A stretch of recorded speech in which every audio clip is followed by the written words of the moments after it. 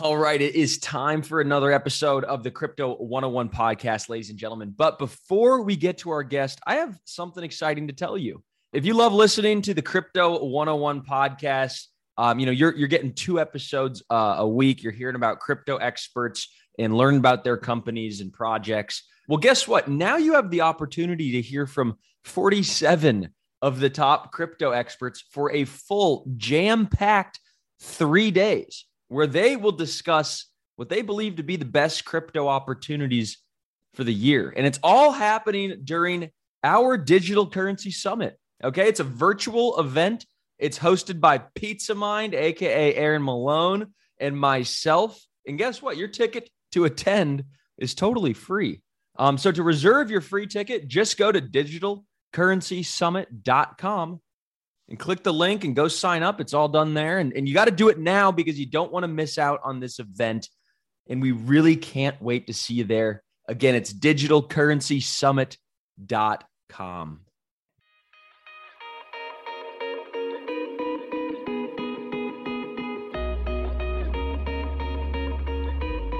All right, everybody. Welcome back to the Crypto 101 podcast, where I am joined, as always, by my notorious compadre, Mr. Aaron Pizza Mind Malone. Good sir, how goes it?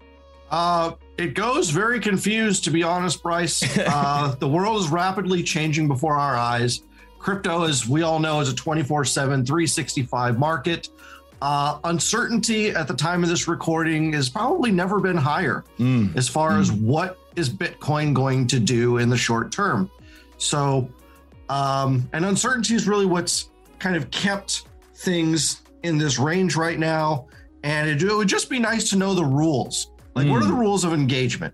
What are the rules going to be going forward into the future for all these different things? And they keep changing all the time. So yeah, I just wish I understood what the rules were so I could plan a strategy. Yeah, no, that's really an astute observation. I think one of the kind of headwinds that crypto has been facing is just uncertainty around regulation, whether that's, fiat on-ramps and off-ramps, whether that's, the tax code, the security code, all that kind of stuff. But I think one of the big questions is, where are we at in terms of regulation with Bitcoin? And what's just the path forward? So guess what we did? We decided to bring on an expert, Bo Oni from CoinSource. He is the Chief Compliance Officer. So Bo, welcome to the show. Yeah, thanks for having me, guys. Looking forward to it. Just high level, background. How did you get into the crypto market and what were you doing before?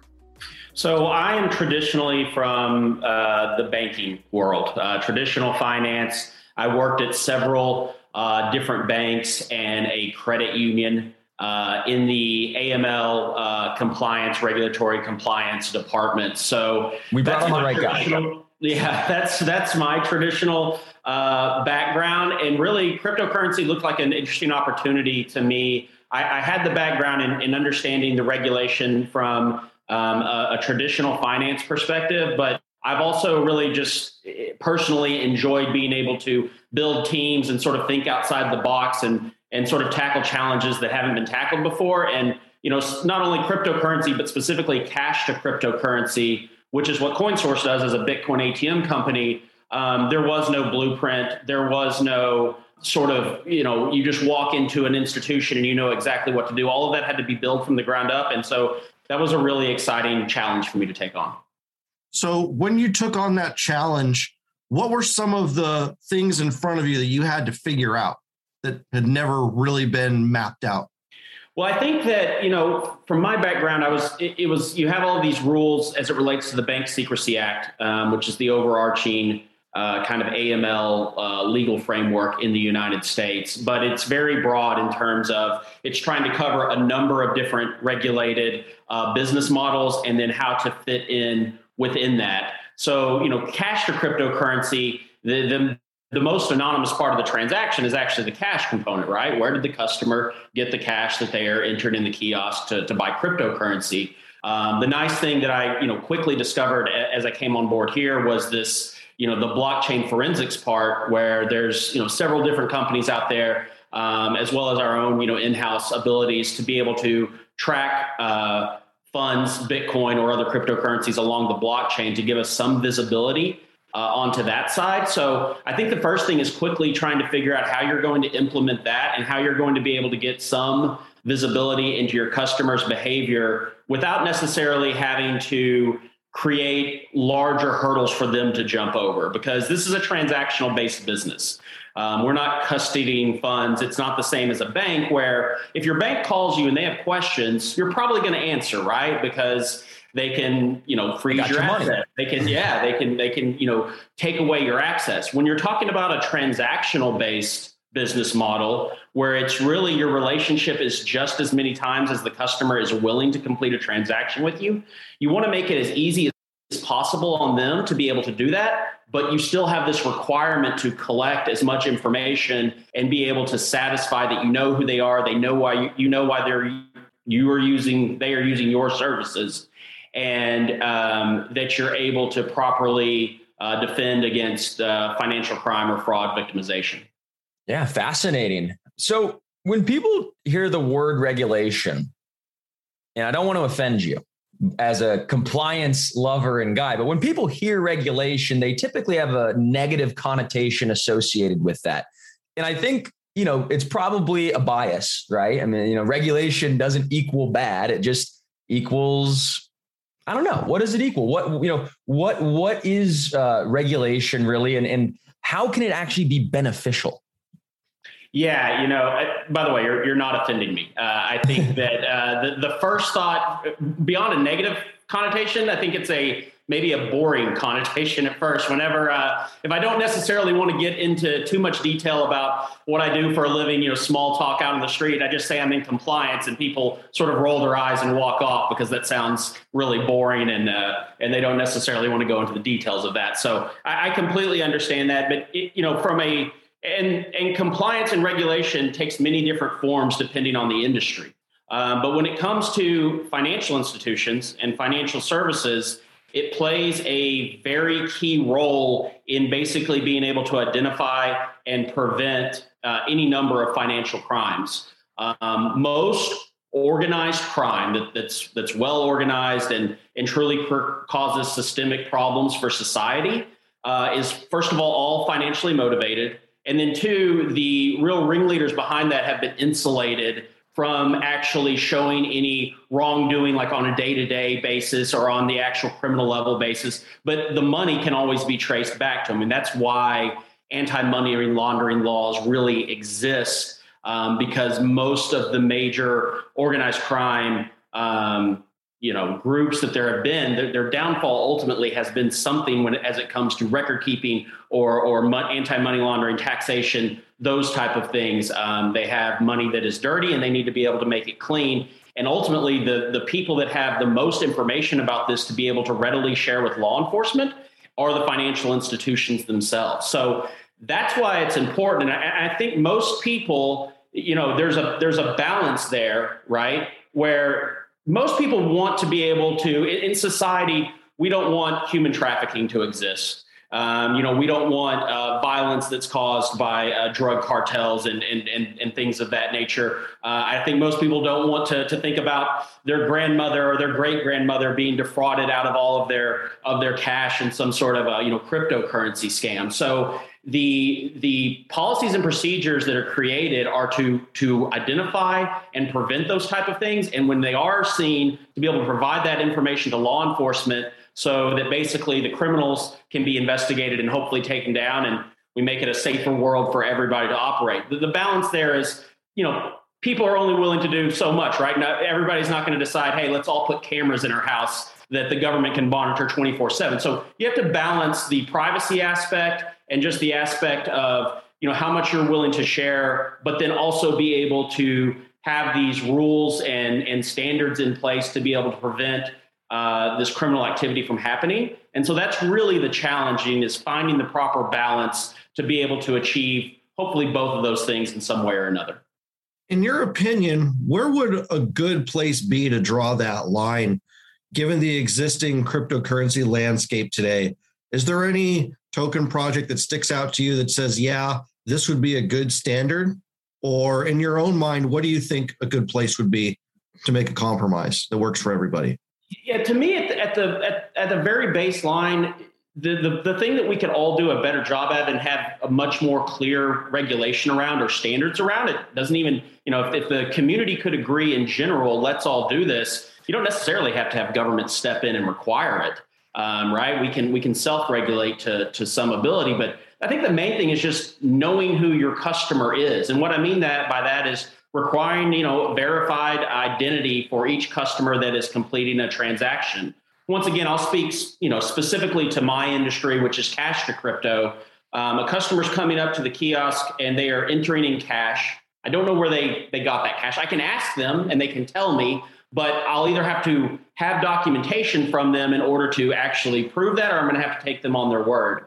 Then on the blockchain side, I can actually see where their cryptocurrency is going, and through clustering methods, I might be able to see what their counterparts are. But if I notice anything that is suspicious, at the end of the day, I need to know who they are in terms of their true identity in order to be able to provide that to law enforcement. And I feel like, if somebody's going to go open up a bank account, or if they're going to complete any sort of really even small level financial transaction, maybe even when it comes to money transmission or cashing a check, sending money, there are requirements to basically, submit an ID and be able to prove who you are. So I don't think that's a step beyond what has always been required and what makes sense, but it's not something that is always being done or being done up to the level that it should in the cryptocurrency community. And that seems like a really low bar to be able to say, hey, let's all do this at a minimum so that, we can report criminal activity when we see it.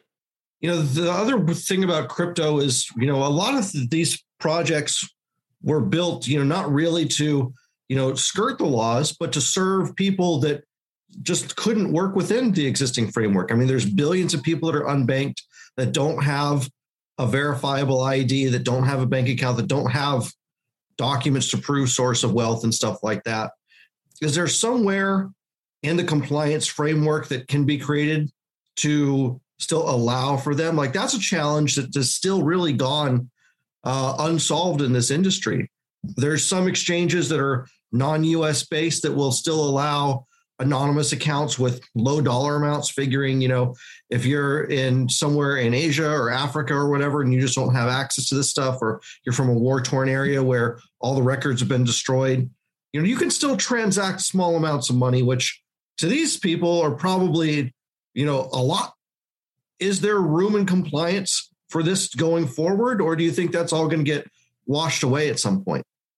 Well, once again, it's going to be a balance, right? I personally do believe there's room for that. And that should be part of every company's risk framework in terms of the higher the dollar amount, typically, not only on a transaction by transaction basis, but historically, how much volume has the customer done with you? That should play a factor in their risk profile. The higher the amounts, the higher the risk, perhaps. So there is some availability to do that. The other nice thing is that as people are, as cell phone adoption increases and there are requirements to, those companies are going to want some level of maybe not a government issued ID, but they're going to want to know, who those people are to be able to market to them, what have you. There's more and more publicly verifiable information in terms of verifying people's identity available now than there ever has been. And so I think that's something that can continue to grow, where maybe there's not the documentation, the actual documents, but there's non-documentary ways through technology integrations to be able to still positively verify people's identities. So I think there's options for that as well. Now, I will say on the cash to crypto currency industry, 90% of the market is still here in the US and Canada. So you don't have these large corridors internationally as you would like in the exchange space, which is a lot more global. You have this actual hardware component where you have to get them into the place where the kiosk is going to actually reside and the customer interacts with it. So that creates hurdles in itself to be able to expand internationally. And I think that'll actually be a key part of this industry going forward. But the other thing that I would say that is the challenge of it all is most the majority of criminal activity, illicit activity, especially as it relates to darknet market exposure, and especially as it relates to fraud, like stealing, credit card information and things like that off of darknet market sites, most of those are low dollar typologies. I mean, most of those are happening under $200. A lot of them are happening under $100. So once again, we've got a bit of a challenge there, right? Where I completely agree with you from an ideological standpoint. Yeah, buying $60 of Bitcoin is not that high risk considering the volume of it or the dollar amount. But then when you consider that's probably the average transaction size for a darknet market transaction, that becomes a little more problematic. So again, I think there's room for it. It just needs to be, careful architecture on how to sort of satisfy both ends of that spectrum. Yeah, that's a ton of great insight. Now, kind of switching gears back to the technology of Bitcoin ATMs, are these only for Bitcoin, or can you also get other cryptocurrencies, potentially even privacy coins? Yeah, so the kiosks themselves, the majority of them, I'll say, I don't think I should speak for everybody because there's certainly nuances across the industry. But the majority of these kiosks are these self-service universal kiosks that come with this large touch screen. And then there can be a number of hardware modifications to it. So, like a camera at the machine to be able to monitor the activity around the machine, a cash acceptor, a cash dispenser, a QR code reader. But before those modifications are made, this is basically a giant box with a touchscreen that operates very easily. And you can put any kind of software on there that you want to. These aren't necessarily specifically for cryptocurrency transactions. In fact, I've seen these type of kiosks actually out in for government municipalities who want to allow people to pay their water bill at self-service kiosks or find information that the government wants them to know. So they can be used for a variety of purposes. They just so happen that it makes it very easy and very compatible to do a number of financial services at them, which include cryptocurrency. So in terms of, basically whatever software you can develop to put on these machines, the hardware is gonna be able to work with it as long as the components are there. So no, it's not just Bitcoin. In fact, I would say most companies out there offer, at least Ethereum, Litecoin, maybe several others. There's some that offer, 40 or 50 different cryptocurrencies out there available for cash. Including privacy tokens. Now, the privacy token part, just as we talk through this, becomes a lot more difficult because of the cash component part, right? When you're talking about an exchange and you're linking a bank account to there, which then you could work with the bank to find out, source of funds and things of that nature. Hey guys, TiVo here to tell you about the Eufy Video Lock, a smart lock, a 2K camera, and a doorbell all in one. That's right, 3-in-1 for triple the security. It's easy to install. All you need is a Phillips screwdriver. No drilling required. It gives you keyless entry, so no more fumbling your keys when you have your hands full coming back from the grocery store. No more worry about the kids losing a house key. No more worry about a guest losing the house key or forgetting the passcode on your door. And for Airbnbers, it's a no-brainer as you can change the passcode at will between renters. It has available fingerprint recognition, and it has AI self-learning chips, so the more you use it, the more accurate it's going to be. You will have no anxiety with the battery charging. It is a rechargeable battery, and it lasts around 4 months, but don't worry, when it's low, it'll give you plenty of weeks' notice, and also it always comes with a physical key as a backup. There's no monthly fee, unlike other brands that charge you a monthly fee to get your backup recordings. They're always recorded locally, and you will always have access. Customer support for the Eufy Video Lock is 24/7, so you don't have to worry about any issues you have, and it comes with an 18-month warranty. What I love about this product is it's truly all-in-one. With the 3-in-1, you don't have to go out and buy multiple parts. It's all in this package with the Eufy Video Lock. So if you're interested in learning more, go on Amazon and search Eufy Video Lock. That's EUFY Video Lock, or visit eufyofficial.com/video lock. Again, that's EUFY Video Lock. Eufy Video Lock. Get complete control over your front door. This is the story of the one. As head of maintenance at a concert hall, he knows the show must always go on. That's why he works behind the scenes, ensuring every light is working, the HVAC is humming, and his facility shines. With Grainger's supplies and solutions for every challenge he faces, plus 24/7 customer support, his venue never misses a beat. Call quickgrainger.com or just stop by. Grainger, for the ones who get it done. That becomes a way to mitigate the risk of maybe not being able to trace privacy coins adequately. In a cash to cryptocurrency transaction, that becomes a lot more difficult because once again, there's only one truly anonymous part of the transaction, and that is the cash component. So you already have that anonymous. If you combine that with maybe not having an ID on file and then allowing for a privacy coin transaction, I mean, you really are talking about an anonymous transaction. And at some point, you would have to ask, why necessarily would the customer want to complete that at an elevated rate where you could purchase Bitcoin for cash, but then a lot more cost effectively be able to take that Bitcoin and use it as the medium of exchange to actually be able to buy it online.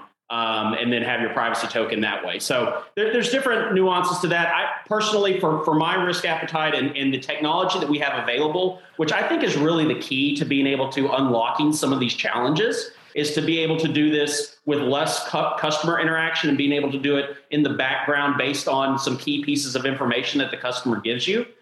From my standpoint, it's a little bit too high risk at this point to have a cash transaction for a privacy token. But I think anything's possible in the future as we can leverage technology solutions to be able to monitor things in the proper way.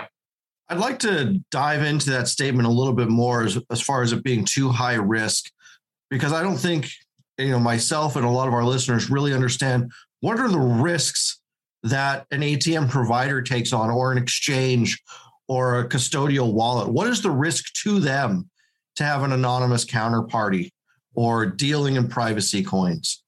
So there's a couple of different ways to look at that. One, just from the standpoint of regulation, we're required here in the United States and in most municipalities, there's some level of something analogous to the Bank Secrecy Act here in the US, which is basically our anti-money laundering law.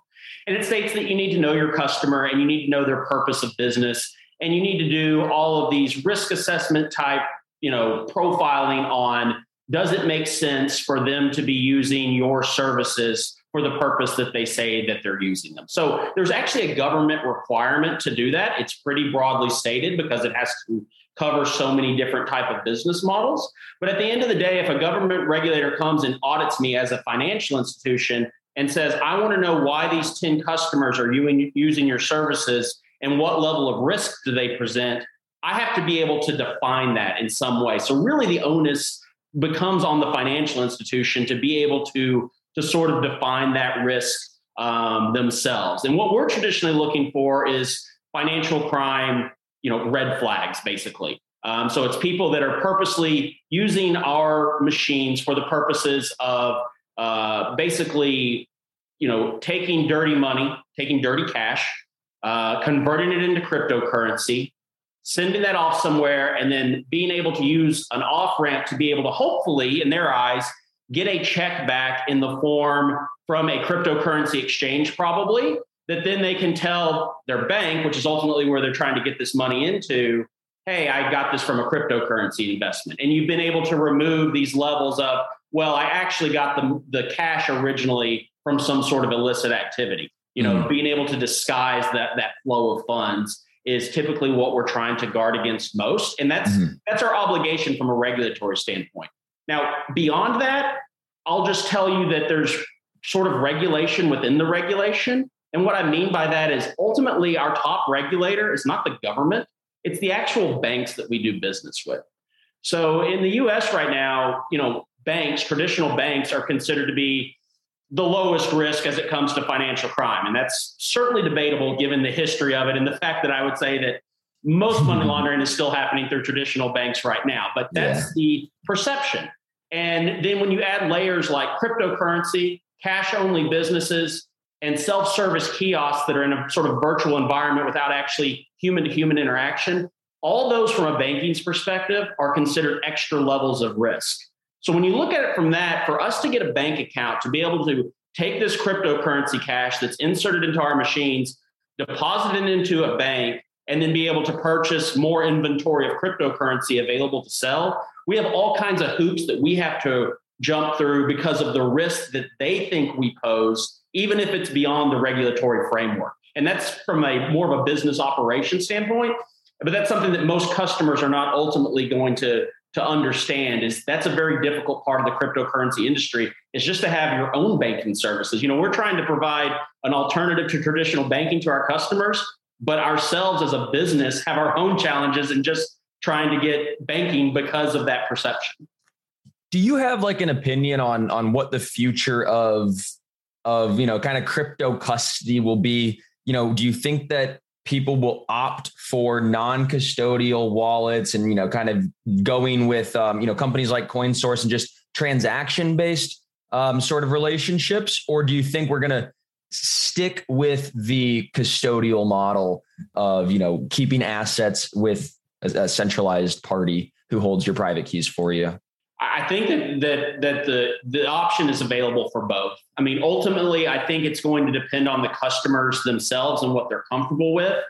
For a lot of novices that are getting into this industry, and adoption's growing more and more all the time as there's more, information in the media, more advertising. I saw a number of Super Bowl ads here just a couple of weeks ago. So you're getting people to enter into the space that have never been there before, and it's already a bit of a stretch for some of them to understand this idea of a virtual currency that they can't actually hold, that they can't actually touch.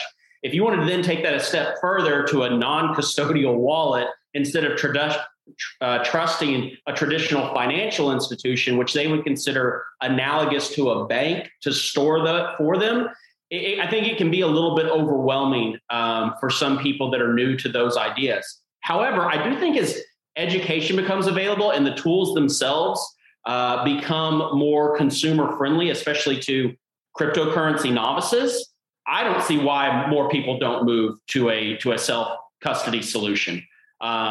Because ultimately, I think that was kind of the idea behind it all to begin with, was to remove the custodial aspect of it. I mean, I know from a CoinSource perspective, right now you come up to a machine and you can send to any wallet destination you want, as long as it passes, the blockchain forensics check to make sure that it's not going to like an illicit destination. But, I think our recommendation to most customers would be to do non-custodial solutions, just because of the purposes of what they're ultimately trying to achieve and being able to be in control of their cryptocurrency themselves. And that's a great use case for using a cryptocurrency ATM as compared to an online exchange that is going to require their custodial solution, at least when you first make the purchase. Makes sense.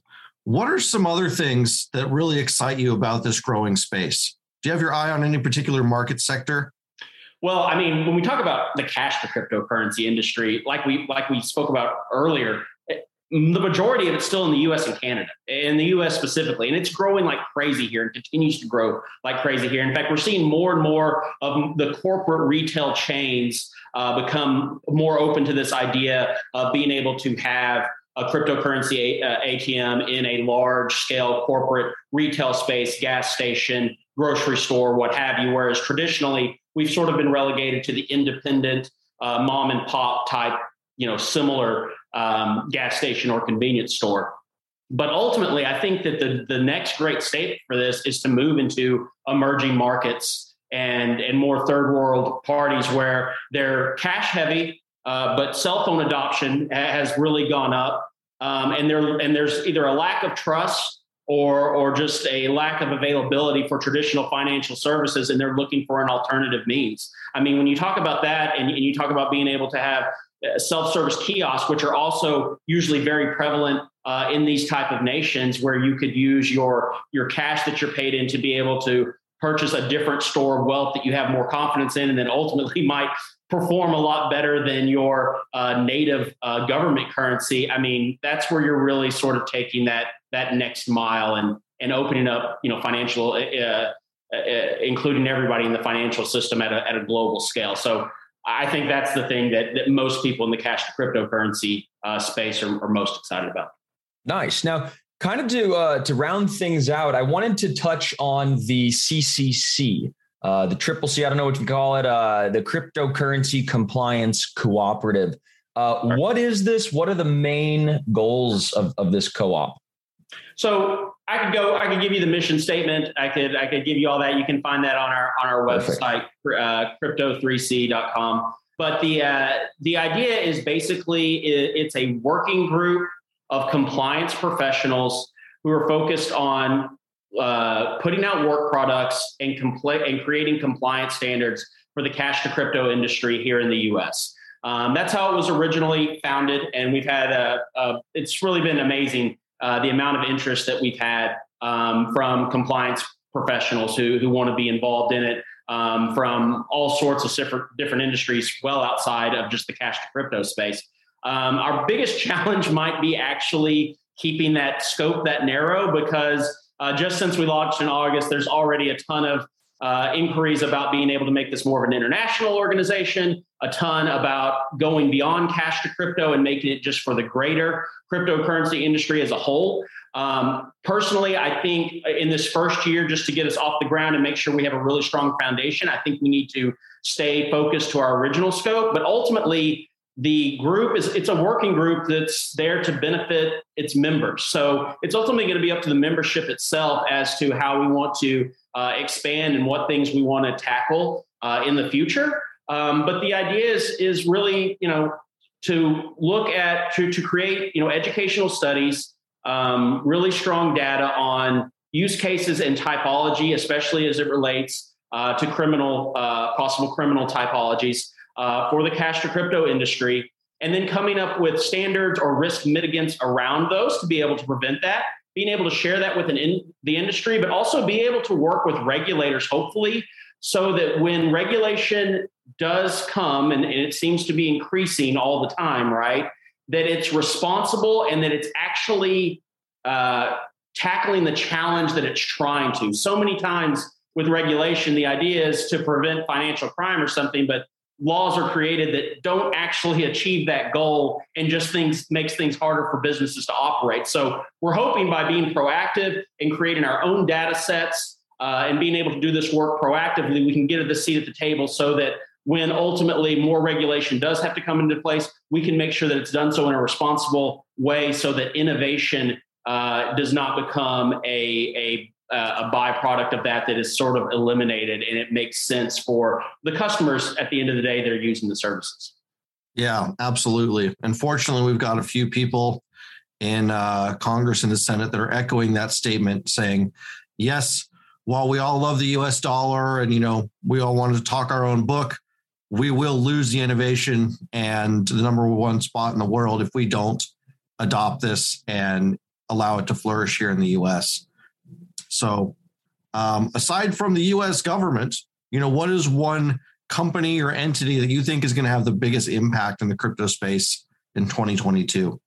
Well, the government part is interesting because beyond just the regulating part, so many countries are looking at their own central bank digital currencies, right? And so what companies are going to be able to interact with those the best? What companies are going to benefit potentially from those government contracts or partnerships? There's no doubt that could play a huge part in the growth of this industry. And I think along those same lines, there's several, obviously internationally and domestically, companies that have been around for a really long time now, relative to cryptocurrency existence. I mean, a lot of us are coming up on 10 years of operations. So it's not this bootstrapped entrepreneurial Wild West show that maybe it was several years ago. And what we're going to see, I think, here in the very near future is we'll continue to see new companies crop up that are just cryptocurrency based. But I think we're going to see a lot of other companies that haven't yet gotten into crypto that are going to start looking for those avenues. Companies that are, have been around for a lot longer, maybe are a lot, have a lot more funds available. And how are the existing companies that started out as cryptocurrency specific companies, how are they going to be able to integrate with these other big players coming into the space, whether that's working with them, partnering with them, or ultimately competing with them? That's going to decide sort of the fate of the companies that sort of started innovating in this space to begin with. Awesome. And Bo, final question of the show, just from a crypto veteran standpoint, What's one word of wisdom, one word of advice that you would impart onto a Crypto 101 listener who might have just maybe heard about crypto for the first time last month and is just starting to break into it? So the main thing, and it's what we tell customers all the time, and this is from a compliance point of view and a risk point of view. But the one troubling thing that we're continuing to see is the number of scams and frauds out there involving cryptocurrency, which gives a bad name to the entire industry and people being able to take advantage of, and something that I think that the community is really working together to come and be able to prevent. But from the consumer side, know why you're investing in this, right? Have a plan for it. It's if somebody was going to, change bank accounts or was going to buy some sort of traditional asset or stock or bond or whatever, they would have a reason for why they were doing that. They would have a reason for why they're making that switch. Even if it wasn't that sophisticated, they would have a reason why they're doing it, and they would have a plan for how they want to see that perform. I hear too many times out here of somebody just sees a commercial or reads an article and then they decide to go out and buy cryptocurrency without really any understanding of what is the purpose they are trying to achieve. So just like with any other traditional financial asset, understand what you're doing, buy in lower than maybe you ultimately will to try it out and understand maybe the pitfalls of it, but have a plan in place, just like you would for any other class of asset. Don't be confused by the fact that this is virtual currency or that there's this blockchain technology or maybe all of these words that you don't quite understand. At the end of the day, this is an asset. It holds value, and you need to have a clear understanding of why you're purchasing it, for what purposes you're going to do that, and what's your long-term future financial plan with it. Absolutely. No, one of the things that brings to mind is a mantra that Pizza Mind and I always say, and it's plan your trade and then trade your plan, right? You don't just go haphazard, willy-nilly. Right. So that's a great moment to end on there, Bo. Thank you so much. And actually, the first thing you said about warning against the frauds and the scams. I mean, guys, I hear it time and time again. Well, I clicked this link. It said if I send them, 1 Bitcoin, they'll send me 2 Bitcoin. I'm like, oh my God, you guys got to be out of your mind. So be diligent, be vigilant. Don't click phishing links or links that seem suspicious. Change your passwords often and just use common sense. But Bo, thank you so much for coming on the show. If it sounds too good to be true, more times than not, it's not. Be suspicious of things that sound too good to be true. Absolutely, Bryce. I appreciate it. Aaron, nice to meet you as well. Thanks for having me on, guys. Cheers.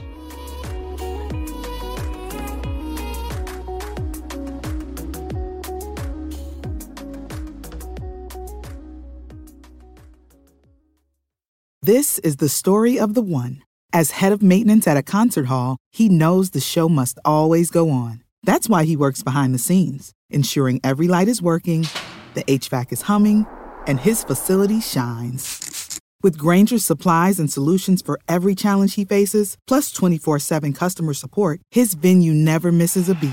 Call quickgrainger.com or just stop by. Grainger, for the ones who get it done.